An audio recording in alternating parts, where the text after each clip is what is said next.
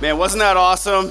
What a great time worshiping the Lord together. I love looking around the room and seeing the smiles on faces while we're singing that song. And it's just really cool how worshiping the Lord has the power to change your entire perspective on your life and your reality. Well, I want to welcome you to church tonight. It's good to be with you. Those of you who are at our Mesa campus and those who are joining us online. We've had a great time of services today around the city. And hey, 4 o'clock service, I want to put it on your radar that in the mornings services today, I encourage those who make this their church home to shift to the PM service time slot, like a lot of you guys who really love Jesus, you hardcore Generation Church members. You know, it's not a guilt trip. It just shows who's really committed, you know? And so I say, hey, if you can move to the PMs, that helps us make room in the morning slots where more likely guests will come to those times. So we want to make room for them, and we're starting to run out of space again in the morning as school has started and people get back in the routine. So if you come to one of the PM services like this one, thank you. You're making a difference, and you can help me by texting or talking to your friends who go to Generation Church and, you know, inviting them to the PMs with you. I can't really guilt trip them as their pastor, but you can as their friend. So it's for a good cause. Thank you for your help with that. It's awesome. We are looking forward to our new worship space being completed. We are aiming for November for that to be opening. And yeah, it's going to be exciting.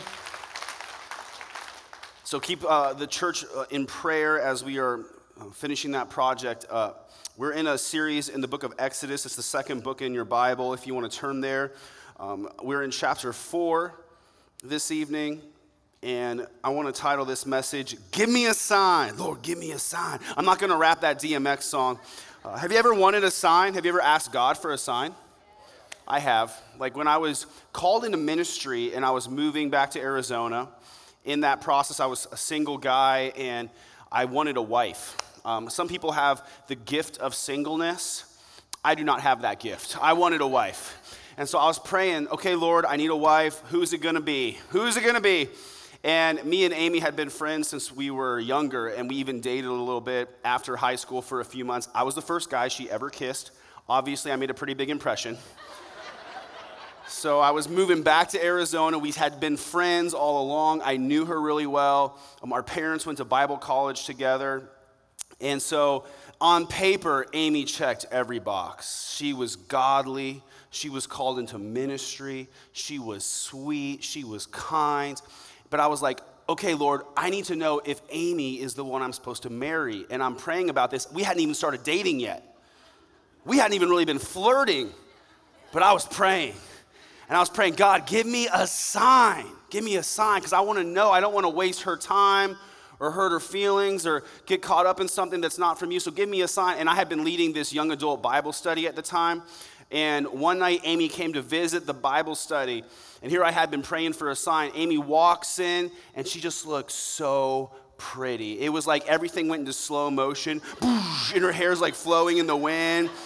And I was like, that'll do. That's my sign right there. Okay, here we go. I'm a simple man. So here we are 10 years later being married. It's been good. It's been good. Love my wife. So Exodus chapter 4, we're going to talk about signs a lot tonight. In verse 1, Moses protested again. He's been having this argument with God, who called him in chapter 3 to go and deliver the Hebrew people from slavery in Egypt as his messenger, and Moses is struggling, and he's got fear, and he's got hesitations, and so God's talking to him still, and Moses protests, what if they won't believe me or listen to me? What if they say, the Lord never appeared to you? Then the Lord asked him, what is that in your hand? A shepherd's staff, Moses replied. Throw it down on the ground, the Lord told him. So Moses threw down the staff, and it turned into a snake. Moses jumped back. Then the Lord told him, reach out and grab its tail. So Moses reached out and grabbed it, and it turned back into a shepherd's staff in his hand. Perform this sign, the Lord told him.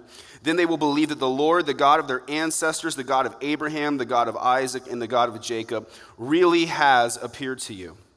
Then the Lord said to Moses, now put your hand inside your cloak. So Moses put his hand inside his cloak, and when he took it out again, his hand was white as snow with a severe skin disease. Now put your hand back into your cloak, the Lord said. So Moses put his hand back in, and when he took it out again, it was as healthy as the rest of his body. The Lord said to Moses, if they do not believe you and are not convinced by the first miraculous sign, they will be convinced by the second sign. And if they don't believe you or listen to you even after these two signs, then take some water from the Nile River and pour it out on the dry ground. When you do, the water from the Nile will turn to blood on the ground. Okay, so we're going to talk about this. God is sending Moses to deliver this message to Pharaoh, let my people go, and to the Hebrew people, God has sent me. It's time for your deliverance.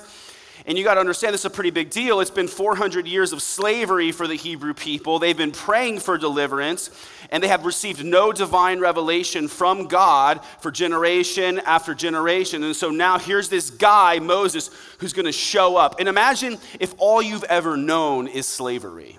And all your family has ever known is slavery. And this guy shows up you never even met before. His name's Hey guys, my name's Moses. I haven't really been around the last 40 years. I've been a shepherd in Midian. Here's the thing. I was out taking care of my sheep one day, and I saw this bush that was on fire. But it wasn't on fire, but it was. And so I went to check it out, and I'm like, what is up with this bush that's on fire, but it's not burning up? And then God spoke to me, and he was like, Moses, Moses. And so I walked over, and he's like, go and send my people this message. And so I'm like, I don't know. And so here I am, guys. And God wanted me to tell you, pack up your stuff because we're leaving this place. How many of you know I'm not going with that guy? Bro, it sounds like you fell and hit your head. I don't really think you came with a message from God.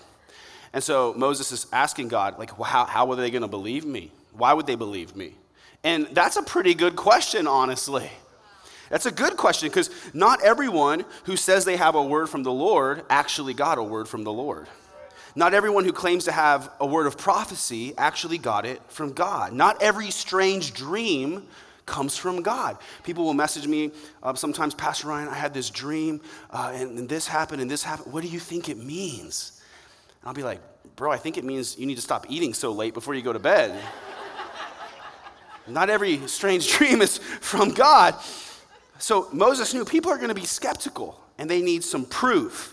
And so God gave Moses some signs to show the Hebrew people that Moses was really sent with a legit message from God. He told him, you can take some water and pour it out on the ground, and I will turn it into blood. And the water from the Nile River was very significant. The Nile River was the source of life in this region. It was a source of water and food, and all the trade came through the Nile. And so the Nile represented life, but God turns the water into blood, which represents death. He has the power of life and death. God told Moses, put your hand inside your cloak. And he took it out, and it was white with a skin disease. We think it's probably some kind of leprosy. And in those days, people were terrified of leprosy.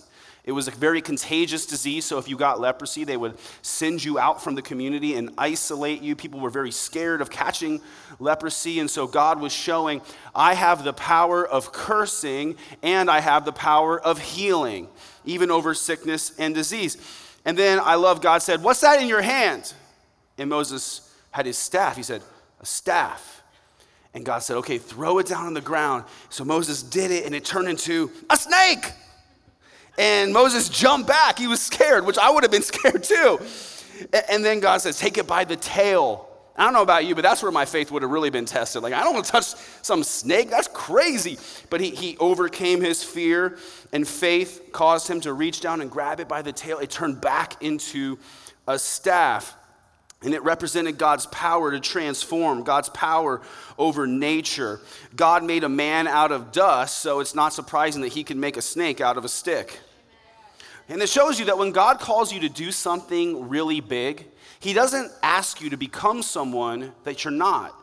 In fact, he'll often use what you already have in your hand, but he'll just ask you to trust him with it. And it goes on to say in chapter 4, verse 20, that when Moses went back to the land of Egypt, Moses took the staff of God in his hand. And this is the same staff he stretched out over the Red Sea, and God parted the water. And I read about the staff of God. And I don't know about you, I grew up as a kid in the 90s watching Saturday morning superhero cartoons. Anybody else besides me? Okay, thanks for leaving me alone up here. Feeling like a giant dork. But as, my inner like child who watched Spider-Man and all these cartoons growing up, I'm like, the staff of God. That sounds so cool. I wish I had the staff of God. I don't need to part any ocean, but I would love to part traffic on my drive, and I just, cars, right? Like, ha, the staff of God. Like, it'd be awesome, right?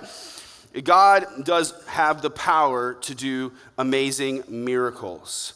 And God does some of his most epic miracles in the book of Exodus. And we're going to talk about them over the following weeks and months.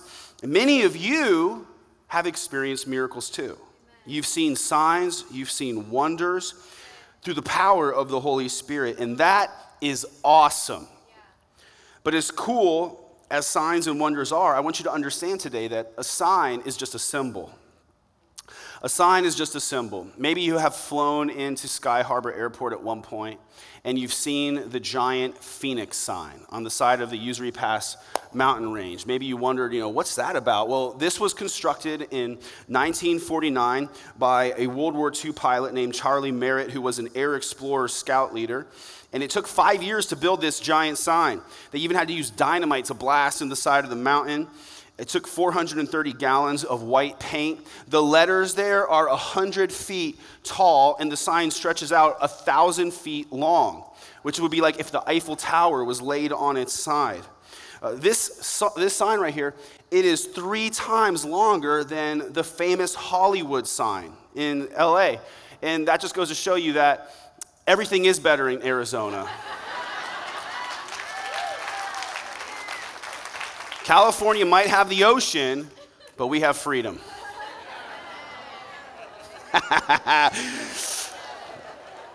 But as cool as that sign is, and as massive as it is just a symbol of something far greater. You wouldn't go and visit this sign and then tell your friends that you live in Phoenix. Observing this sign is not the same as seeing the city. This sign is really cool, but it represents almost 5 million people in the 10th largest city in the United States. It's just a sign, and a sign is just a symbol. Or then I think about this. Maybe you've seen some of these driving around town before. Maybe you've seen something like this. We've got a volunteer team that will go out and put these out around the local intersections on A-frames, and I always think about how people probably drive by these on their way home from work or on the weekend after they just had a fight with their spouse. And maybe they just drove past one of you and they saw one of those Generation Church decals on your car. Yeah. I know a lot of you have those decals on your car. You just want to represent your church because you love your church. And some of you are like, I don't want one of those decals because I'm a terrible driver. And I don't want to represent God that way. But I think it's actually better if you're a terrible driver, because it just shows people how much grace God has for sinners like you. So you can represent too. Represent the love and mercy of Jesus. But then imagine they drive by you on the way to work and like, oh, Generation Church sticker. Like, that guy loves his church enough to put a sticker on his car? What kind of weirdo? What kind of church? And then on the way home, they see one of these. And they probably think, maybe this is a sign. And it is. It is a sign. God's telling you, you need to go to church. You need Jesus in your life. But it'd be funny if I took this home and told everybody, I got a new church. Come on over and see my church. Here it is. Isn't it great? I love my church. It never hurts my feelings. It's always there for me. I can do it exactly the way I like it. We sing the songs I want to sing every time. Just me and my church. But see, the thing is, this is just a sign. This isn't the church. It represents the church. This doesn't love me. This represents a community that loves me. This isn't the destination. It points the way to the church that I love. It's a sign. And a sign is just a symbol. And so we don't want to get so caught up chasing after signs that we miss who they point to. Right? I don't want to get so consumed chasing after miracles that I miss the Messiah. We thank God for signs and wonders, but we have to be careful not to get more excited about a sign than who the sign points to. Because we don't worship a symbol, we worship a Savior.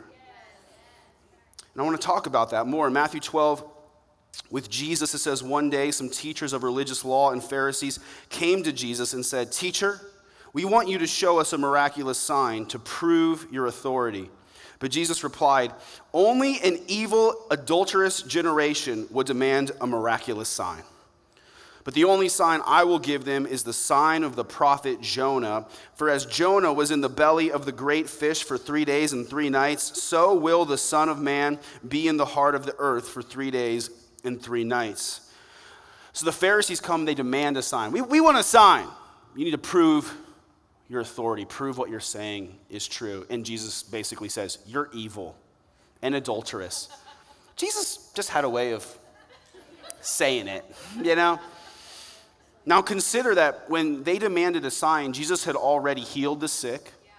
He'd restored sight to the blind. He had cast demons out of demon-possessed people. He calmed a storm with his voice. So he'd already done a lot. But here they are again. We want another sign. And Jesus could have done something on demand. He had the power. He could have pulled a rabbit out of his robe. But instead he's like, "No, I'm not doing that. I don't perform on demand.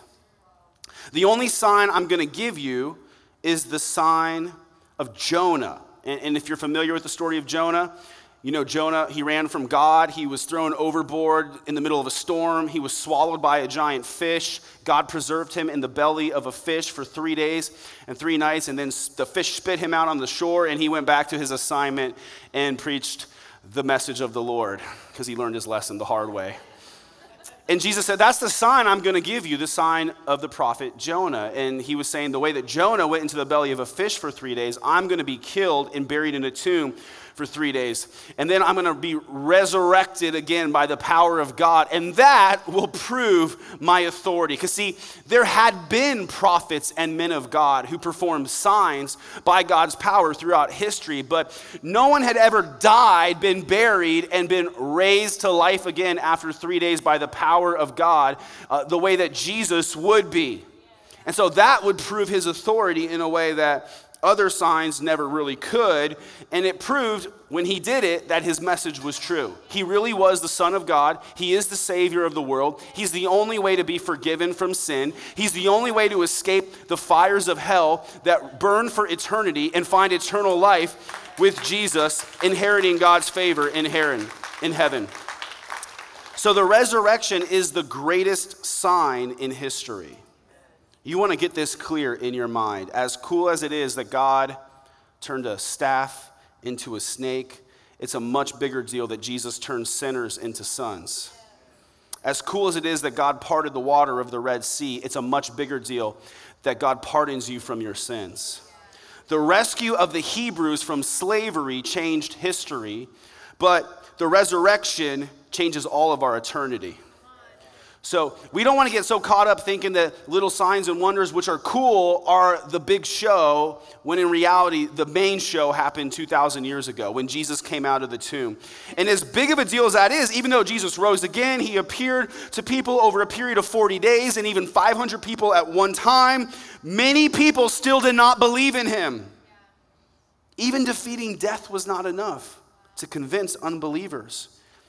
There are doubters who say about the resurrected Jesus, "Well, I wasn't there.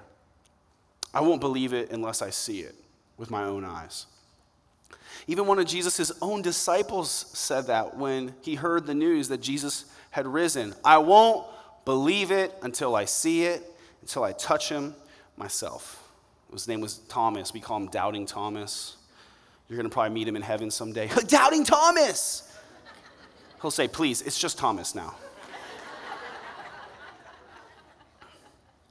But there are 10 extra biblical ancient sources that mention the resurrection of Jesus. In other words, not even in the Bible, written by non-Christians like Jews and Roman historians. And it talks about Jesus and this new movement that believed he rose from the dead. And so there is undeniable evidence that Jesus rose from the dead. In fact, I think it takes more faith not to believe than to believe.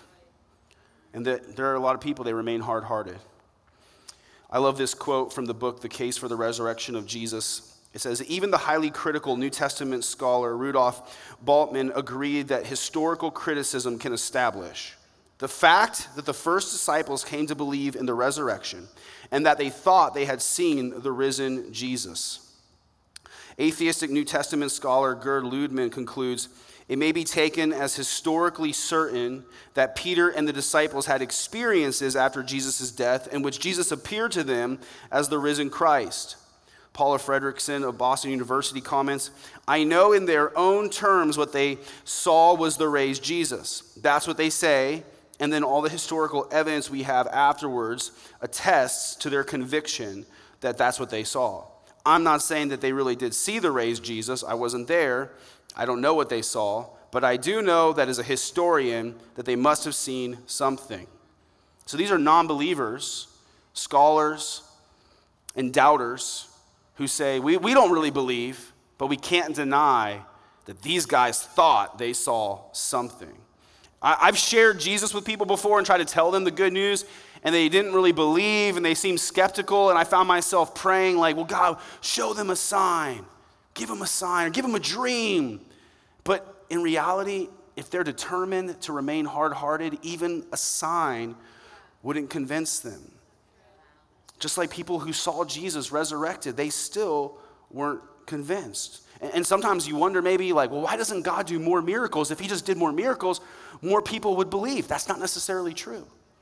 Because Jesus could show up right now and he could heal someone or raise someone from the dead.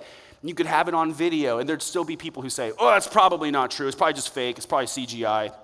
I wouldn't believe it. And even if they saw it with their own eyes, they wouldn't even trust their own eyes. But you have to believe in your heart that Jesus is God, raised and coming again, despite whatever miracles and signs you might see.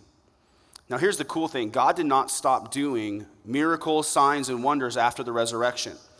God still does miracles, signs, and wonders in the New Testament church era, which we're still in today. In Acts 14, it says, but the apostles stayed there a long time, preaching boldly about the grace of the Lord, and the Lord proved their message was true by giving them the power to do miraculous signs and wonders. So again, the miracles they performed were not meant to be amazing by themselves, but to prove that their amazing message was true. And I want you to realize that God is still in the power-proving, wonder-working, sign-showing business today. Today, God is still healing, he's still providing, he's still transforming, and he's still restoring. There is no scripture in this Bible that implies God stopped doing miracles. I don't know what kind of denominational background you came from or what your religious background is, but there are some people who are raised Christian and they get this message that, well, God doesn't really do miracles anymore. That was just in Bible times, and that was just for the apostles, and we don't need that anymore because we have the Bible now. That's not what the Bible says. And the Holy Trinity isn't Father, Son, and Holy Bible. The third person of the Trinity is the Holy Spirit. And he's still active and moving today. God's power to perform miracles, it wasn't power possessed by the apostles. It was the power that belonged to the Holy Spirit working through the apostles. And the same Holy Spirit dwells inside of you, which means the potential for miracles is in the room. Wherever you go, wherever you are, you know that God is with you, and he is the same yesterday, today, and forevermore. And the same power that raised Christ from the grave is in you, so the potential for signs and wonders is always there. I do think one reason why we don't see more miracles is because sometimes we lack the faith to ask. We lack the faith to ask and believe. In Matthew 13, remember that Jesus talks about how the Bible talks about how Jesus couldn't do any miracles in his hometown because the people there, they didn't believe in him. They didn't honor him. And so scripture says a prophet is without honor in his hometown. It wasn't that Jesus didn't have power in his hometown, but nobody in that town recognized his power. They didn't have enough faith to bring him their problems. And so he couldn't heal them because they never gave him the opportunity. You have to have enough faith to ask. You have to have enough faith to believe. And at the same time, listen to me on this, there is bad theology, there is bad teaching that if you don't get a miracle, it's because you didn't have enough faith. That's bad teaching. Are you all tracking on that? I want to make it kindergarten clear. That's bad theology. That's not what the Bible says. The Bible says you only need faith the size of a mustard seed. Just a little bit of faith. Just a tiny little bit. Just a little dribble of faith. You just need enough to ask in the first place. And just recognize God's power that he is able to do anything. You might even still have doubt as you ask and say, I believe, but help my unbelief. And there's a lot of Christians, they don't really think to ask because they don't believe. Maybe you have asked God to heal you or to do a miracle in your life, and it didn't happen, and so you lost faith in God's power to do miracles, and you just stopped asking. Or maybe you thought, well, I think it's safer if I just don't get my hopes up anymore. So I just won't ask. There are some people, they believe in God's power, but as if it's just an ancient power from Bible times and not a right now power. But it is. It is a power that's available to us, that's still working right now. Because God is the same. And that's a theme of this series. God is the same, and the same God lives in you, and he still has power, and there's nothing that says he stopped working by his power. And we also, listen, we don't want to make the mistake of thinking that more miracles would solve all of our problems. Sometimes Christians find themselves praying for miraculous intervention, and really what they need to do is obey the commands that God has already given them. Though you're not going to like this part of the sermon. There will be people like, God, I need you to do a financial miracle in my life. Could you just, make dollars rain from the sky? I'm going to go check in my mailbox. Is there a check? Nope. Is there a check? Nope. And you're like, man, I need God to do a miracle. I need God to provide. And God's saying, really what you need is to stop spending more money than you make. No, I need you to provide supernaturally, God. And God's saying, no, you need self-control, discipline, and a budget. Or sometimes people will be like, oh, I don't really feel good. I need God to heal me. And sometimes you get sick. It's beyond your control. You can't help it. But sometimes it's, God, I don't really feel good. Will you heal me? And God's saying, let's try this. Maybe stop eating a pint of ice cream every night to drown your sorrows. And then let's see if you feel better. I know this isn't the part of the sermon you're going to post about. You don't like this part. See, God loves you too much to miraculously save you from all the consequences of making bad choices. And sometimes his fatherly love requires letting us learn the hard way so we'll start living his way. And at the same time, his grace is amazing. And he treats us better than we deserve. And so sometimes he'll do miracles in our lives because he loves us. And sometimes he'll heal us and take disease away just to show his kindness. And sometimes he'll provide for our needs just to show us how generous he is. He'll open the right door at the right time and show you favor you don't deserve just because he's good. He'll move mountains in your life just to show he can. So he's better than we think he is. He loves us more than we hope he will. He's good to us. And as cool as it is when he does that, we still don't want to get caught up chasing after signs more than the one they point to. Because misdirected emphasis on miracles, signs, and wonders leads to danger. In Matthew 24, we get this warning from Jesus. He says, for false messiahs and false prophets will rise up and perform great signs and wonders so as to deceive, if possible, even God's chosen ones. That's you. Talking about Christians.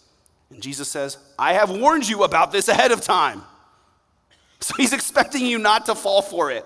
Okay, church? Okay? Listen, I love you. I want to make this very clear. The devil is a supernatural being who has power to work on this earth. His power is nothing compared to God's power. Let's make that clear. Sometimes people get confused about that and they make it out like, Jesus versus the devil is Luke Skywalker versus Darth Vader, and it's really close, and yet we believe Jesus will win in the end. That's not at all what reality is. Like, Jesus is God. He has existed eternally. The devil is a created being. God has all power over the forces of darkness. God temporarily allows the devil to roam the earth like a lion, looking for those he may devour. And he gives mankind free will and the opportunity to choose. The devil and his demons have a degree of power. And so the devil and dark forces can perform signs and wonders. And they do that at times in order to deceive. So you have to watch out for deception. There's a warning here. Watch out. Let me talk about deception. Deception happens in degrees. Some deception is more obvious and some is more subtle.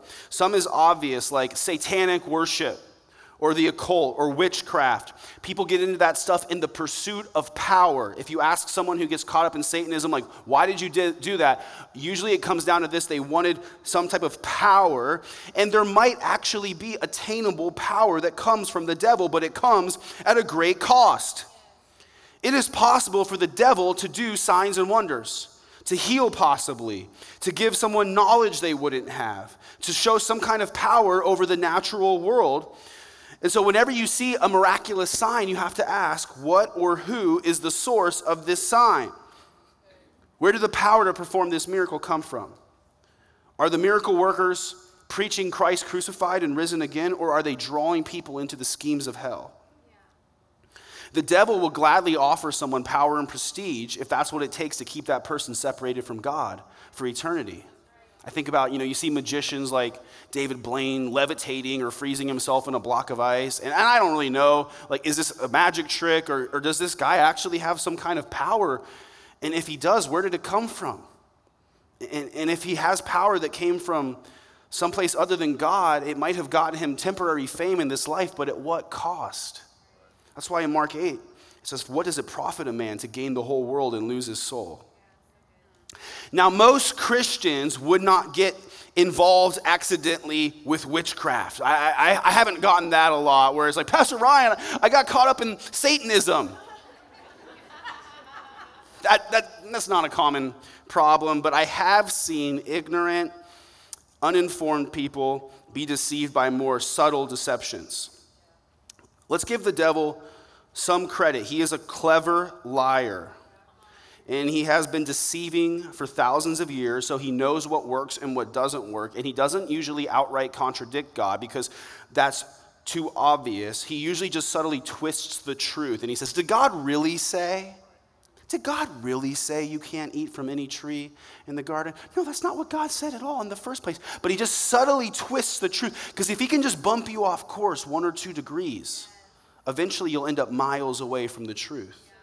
So he twists the truth. And I can tell you this, the devil loves how Hollywood portrays him as a scary, horrifying, gross creature with horns and a pitchfork and a tail, because that's not really how he tends to appear. Because he's too smart for that, to be honest. Listen to this passage. Read it carefully. It says in 2 Corinthians 11, you happily put up with whatever anyone tells you, even if they preach, look, a different Jesus than the one we preach, or a different kind of spirit than the one you received, or look, a different kind of gospel than the one you believed. These people are false apostles. They are deceitful workers who disguise themselves as apostles of Christ. But I am not surprised. Look, even Satan disguises himself as an angel of light. So it is no wonder that his servants also disguise themselves as servants of righteousness. In the end, they will get the punishment their wicked deeds deserve. So I just described to you exactly how Mormonism came to be. Joseph Smith said that in 1823, he was out in the woods, and apparently he was praying, he says, and an angel of light appeared to him. Okay, maybe an angel appeared to him. Angels have appeared to people. Only problem is the angel gave him a different gospel than the gospel we've had for almost 2,000 years at that point. And in that gospel, they have a different Jesus. I've talked to Mormons and they're like, well, we believe in Jesus. I'm like, yeah, you say you believe in Jesus, but he's a different Jesus than the Jesus of the Bible. What do you mean? The Jesus of Mormonism was a created being and the brother of Lucifer. The Jesus of the Bible is God and has existed eternally. These are different Jesuses. You use the same name, but we're talking about different things. And people don't recognize it because they don't know what's in the Word of God. And so they are deceived by a false apostle. And you even get people knocking on your door. Hi, I'm Elder Smith. And they're really nice. And they're really well behaved. It's like just what it says. Servants of righteousness, they appear as. I can't even believe it. We live in Arizona. It's like God nailed it. It's false religion. And we were warned. But people don't catch it because they don't understand that what they're hearing actually contradicts the Bible. Even more subtle than that, within certain circles of Christianity, there are proliferations of just false prophets and weird charismatic ministries. And I believe in the power of the Holy Spirit. I believe in gifts of prophecy and words of knowledge and wisdom. But there are some people who are crazy. And you start watching some prophecy on YouTube, and that leads to another recommended video, and next thing you know, you're wearing tinfoil hats and waiting for the apocalypse. And you're like, I don't got time for church because I got a word of prophecy. There are Christians in certain types of charismatic Pentecostal movements where they talk about revival, but they don't mean revival like Christians have historically described it. Historically, when Christians describe revival, you see a great turning from sin to God and radically following after Jesus and the calling that he has on your life. But with these weird groups, they'll say they're experiencing revival, but usually it's more like screaming and emotional manipulation and vague words of prophecy that don't get checked against reality. And groups like this, you'll notice they rarely talk about the gospel. They rarely talk about Jesus Christ or the fact that he died on the cross and rose again. And you're like, why don't you talk about Jesus more? And their attitude, although they might not come out and say it, is, well, that's just basic stuff. The gospel is like basic. That's JV. We have a deeper spiritual experience with God. We're past that. Listen, there's nothing deeper than the gospel. There's nothing deeper than the death and resurrection of Jesus. So any group who does chase after signs like this, more than the one who the signs point to, is highly suspect. More like a Christian cult sometimes than a Christian church. Not everyone who says they have a word from the Lord actually does. So it would have been wise of the Hebrew people to be skeptical if Moses showed up and said, I've got a word from the Lord. It makes sense that Moses asked God, why would they believe me? And the Word of God talks about how we should have a bit of hesitancy when someone says, God told me. In Jeremiah 29, the God of Israel says, do not let the prophets and diviners among you deceive you. They are prophesying lies to you in my name. I have not sent them, declares the Lord. So you got to be careful about anyone who says, hey, God told me this, or God said to me this, or an angel appeared to me. Maybe it happens, but you should be careful. There are false prophets and there are legit prophecies. Sometimes people will come up to me and they'll be like, Pastor Ryan, God told me what you need to do with the church. And I'm like, he didn't tell me, so. If he can speak to you, he can speak to me, right? Like, if he's been telling me something and then you confirm it, that's cool. But if he tells you something crazy and he hasn't told me, that's a problem, right? So sometimes you do get a legit word or a legit prophecy. A prophecy is a message from God, and sometimes it's about what's going to happen, or sometimes it's something that's unknown otherwise. And prophecy is a gift of the Spirit, so you don't want to write it off and act like it's just weird. If you grew up in certain types of church backgrounds, maybe you haven't been exposed to much of the Holy Spirit or the gifts of the Holy Spirit, and so anything you hear about prophecy or words of knowledge or healing, you're just like skeptical. You're like, oh no, that's weird stuff. I don't trust that. Don't be skeptical, because God still does work through his people. In 1 Thessalonians 5, it actually says, do not despise prophecies, but test everything and hold fast what is good. Sometimes people are going to give a word and they'll think it's from God, but they might be mistaken. Because humans are involved, mistakes happen. That's okay. I just told you. Spit out the bones, hold fast to what is good. Right? But test it. And in Old Testament times, when Moses went to the Hebrew people, they didn't have scriptures yet. So he had to perform signs to prove his authority. With the apostles in Acts, they had to perform signs and wonders to prove their message that Jesus had risen. Now we can test everything with the word of God.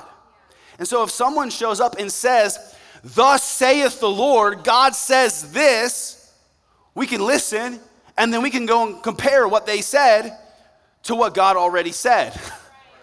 And if what they say doesn't line up with what God already said, we reject it. We've tested it and we found it wanting. And so we don't want to reject all prophecy, but we want to compare it to the authority of Scripture. Hebrews 2 says, so we must listen very carefully to the truth we have heard, or we may drift away from it. This great salvation that was first announced by the Lord Jesus himself and then delivered to us, right? We got to hear by those who heard him speak. And God confirmed the message by giving signs and wonders and various miracles and gifts of the Holy Spirit whenever he chose. So we wouldn't believe a messenger automatically just because he could do signs and wonders, unless what they say aligns with what we know God already said. We're going to check every miracle against the message preached by Jesus. We'll check wonders against the word of God.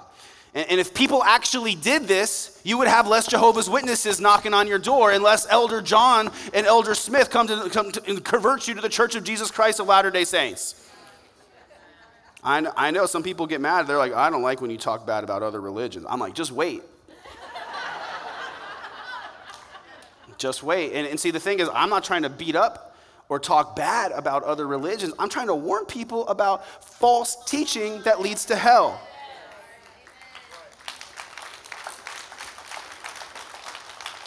Pretty much every service today, someone's walked out at this part. So I'm surprised nobody has yet. Later in Exodus chapter 7, Moses is going to stand before Pharaoh with his brother Aaron, and everything we've been talking about plays out. It's like God illustrates all of this. I want to read this to you. It says in chapter 7, then the Lord said to Moses and Aaron, Pharaoh will demand, show me a miracle, just like the Pharisees demanded from Jesus. When he does this, say to Aaron, take your staff and throw it down in front of Pharaoh, and it will become a serpent. So Moses and Aaron went to Pharaoh and did what the Lord had commanded them. Aaron threw down his staff before Pharaoh and his officials, and it became a serpent. Then Pharaoh called in his own wise men and sorcerers, and these Egyptian magicians did the same thing with their magic. They threw down their staffs, which also became serpents. But then Aaron's staff swallowed up their staffs. Pharaoh's heart, however, remained hard, right? Because people won't believe sometimes, even though they see signs. He still refused to listen, just as the Lord had predicted. So this is really interesting. Pharaoh's Egyptian magicians were able to replicate the sign of God, but not with power that came from God, rather with power that came from false gods, demons, or the devil. I don't know, but it wasn't God, and they were able to turn their staffs into serpents as well. And that's a reminder, not every sign comes from someone sent by God, and not every miracle worker knows our Creator. It's also, at the same time, it's encouragement for us today that even though the devil does have a degree of power, we don't need to fear his power, because God's power is greater. Right? He demonstrated that here in kind of a weird way. The Egyptian magicians, they throw down their staffs and they turn into snakes too. And so God has his snake eat their snakes. I guess, I don't know. It's like Royal Rumble of the snakes. I can just imagine, my snake can beat up your snake. I don't know. But God showed his power is greater. And then we see with Pharaoh, not even signs and wonders will convince hard-hearted unbelievers who have chosen to not believe. I think it's cool. God gave Moses a staff as a physical symbol of God's power. It was a great reminder. Everywhere he went, he had that staff in his hand, and he was reminded God's presence was with him. God said, I will go with you. You have something greater than the staff of God. You have the Spirit of God. And the Holy Spirit of God inside you is better than the staff of God held in your hand. A staff doesn't talk to you, but the Holy Spirit will talk to you. A staff can't comfort you, but the Holy Spirit can comfort you. A staff can't teach you, but the Holy Spirit will lead you into all truth. A staff doesn't love you, but the Holy Spirit loves you. And the staff of Moses, it was a physical reminder. I can imagine he was standing in the throne room before Pharaoh, and he probably had some normal human anxiety about this mission. He's like, let my people go. I'm sure he felt a little nervous, and he's holding that staff, and I'm guessing he was probably white-knuckling it a little bit, probably silently praying, God, help me. And as he felt that smooth place in the wood where his hand rested, he was probably reminded, God sent me. God's with me. He's with me here. And you don't have a physical reminder of that probably, but you have a spiritual reminder. The Holy Spirit of God dwells inside of you. It says in Romans 8, you have not received a spirit that makes you fearful slaves. Instead, you received God's Spirit when he adopted you as his own children. Now we call him Abba, Father, for his Spirit joins with our spirit to affirm that we are God's children, and since we are his children, we are his heirs. In fact, together with Christ, we are heirs of God's glory. So God, he doesn't owe you a display of power for every doubt, and he doesn't owe you a wonder to soothe every worry, but he has given you the Holy Spirit. And the Holy Spirit inside you will constantly and freely remind you that God is able and God is with you. The Holy Spirit will speak to your spirit like a still small voice and say, God is with you. God loves you. You're his child, and he is your father. He knows the plans he has for you, plans to prosper you and not to harm you, plans to give you hope and a future. He goes before you, and he makes a way where there seems to be no way. And everywhere you go, the Spirit of God is with you, reminding you, strengthening you, comforting you, teaching you. It's the same resurrection power that raised Christ from the dead that lives in you. That means anything is possible and nothing is impossible because God's Spirit is behind you and beside you and before you. If God could deliver his people from Egypt and raise his son from the grave, then God's Spirit can bring you through any storm that you might be facing. And maybe you're going through one now, or maybe you will go through one. I hope not, but maybe that's God's plan, is for you to go through a storm. And sometimes when you're facing a difficult season, you'll pray for God to intervene, and he doesn't always do it right away. He doesn't always do it the way you hoped he would. And you can find yourself growing impatient and maybe even doubting a little bit, like, okay, God, when are you going to come through for me here? I could really use, a miracle, a sign right now. That'd be awesome. Any day now, that'd be great. But I just want to close with going back to chapter 3 when Moses was first called by God. In the beginning of this moment, Moses protested to God, "Who am I to appear before Pharaoh? Who am I to lead the people out of Israel, or the people of Israel out of Egypt?" And God answered, "I will be with you. And this is your sign that I am the one who has sent you. When you have brought the people out of Egypt, you will worship God at this very mountain." Okay, confession time. When I read this and the sign that God was going to give Moses, it's a little underwhelming. Moses is asking, who am I? And God says, here's your sign. After you've already done it, you're going to worship me at this mountain. I was like, I'm kind of hoping for something in advance, But there are some signs that are only seen in hindsight. This is just the way God works, when we were building this building, we started the process here in Mesa. When we started that process, I was a little scared about the process. And the endeavor itself is a big endeavor. And I knew, man, once we announce we're going to do this thing, we actually got to do it, or I'm going to look stupid. And I'm like, man, this thing's going to cost millions of dollars. And I'm going to ask people to give, and they might not give. And then what are we going to do? And then when we started, we actually broke ground as other businesses were shutting down. And people were asking, are you still going to build that building?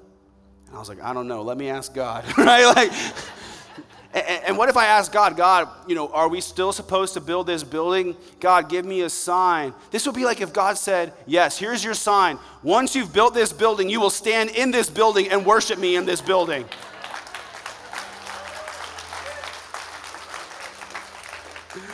God's saying, in other words, you'll know it works that I am was with you once you've done it and you're on the other side of it. You'll be able to see that all along I was with you in it. That's why 2 Corinthians says we walk by faith and not by sight. Maybe you've had doubt before and you've wondered about your salvation. You've wondered, is this really true? Is Jesus really the only way to be saved? Did he really rise from the dead? Is heaven real? Am I really going to go there when I die? And God's basically saying, yeah, 1,000 years from now, you'll be worshiping me in heaven, and that will be your sign. This was true. But you got to actually walk by faith, not by sight. There are some signs you'll only see in hindsight. Once you've been obedient and you stepped out in faith, and that's the way God did it for Moses, that's often how God does it for us. And he won't always show you the whole path, but he'll illuminate your next step. That's why he said his word is a lamp to your feet and a light to your path. And a lamp just lights usually your next couple steps at a time. And just enough to take that next step and the next step. And it's usually not till a lot of time goes by that you look in the rearview mirror and you see, oh God, he brought me such a far ways and he brought me through so much. And all along, he was with me and he was in it. And so I want to encourage you first that if you are praying for a miracle and you're hoping for God to work in your life, hold on. There is hope. God is still in the miracle working business. He still does signs. He still does wonders. His spirit still moves. So anything is possible. But ask him. Have the faith to at least ask him for help. And then if he doesn't work according to your plan and timing, trust him that he has purpose in his plan for your life. And maybe there are some of you who are here and you don't have a relationship with God. You haven't accepted Jesus as your Lord and Savior. You don't want to be like Pharaoh and see all the evidence and have the Holy Spirit pulling at your heart and remain hard-hearted and say, no, I refuse to believe. That'd be a terrible way to remain separated from God for eternity. Refusing to open your heart to Jesus despite everything calling you to open your heart. And we don't want that for anybody. I'm going to ask everyone just to bow your heads, close your eyes for a minute. If you say, like, I want to open my heart to Jesus and believe in him, that he is the Son of God and that he died for my sins so that I could be saved, let's do that right now. Maybe you're here right now, and this could be your moment to accept Jesus, the Savior of the world. Some of you, God brought you here for a reason, to have this encounter with the living God. And this could be your moment that changes your eternity. If that's you and you know right now, I want that, pray this with me and just say, God, I ask you to save me.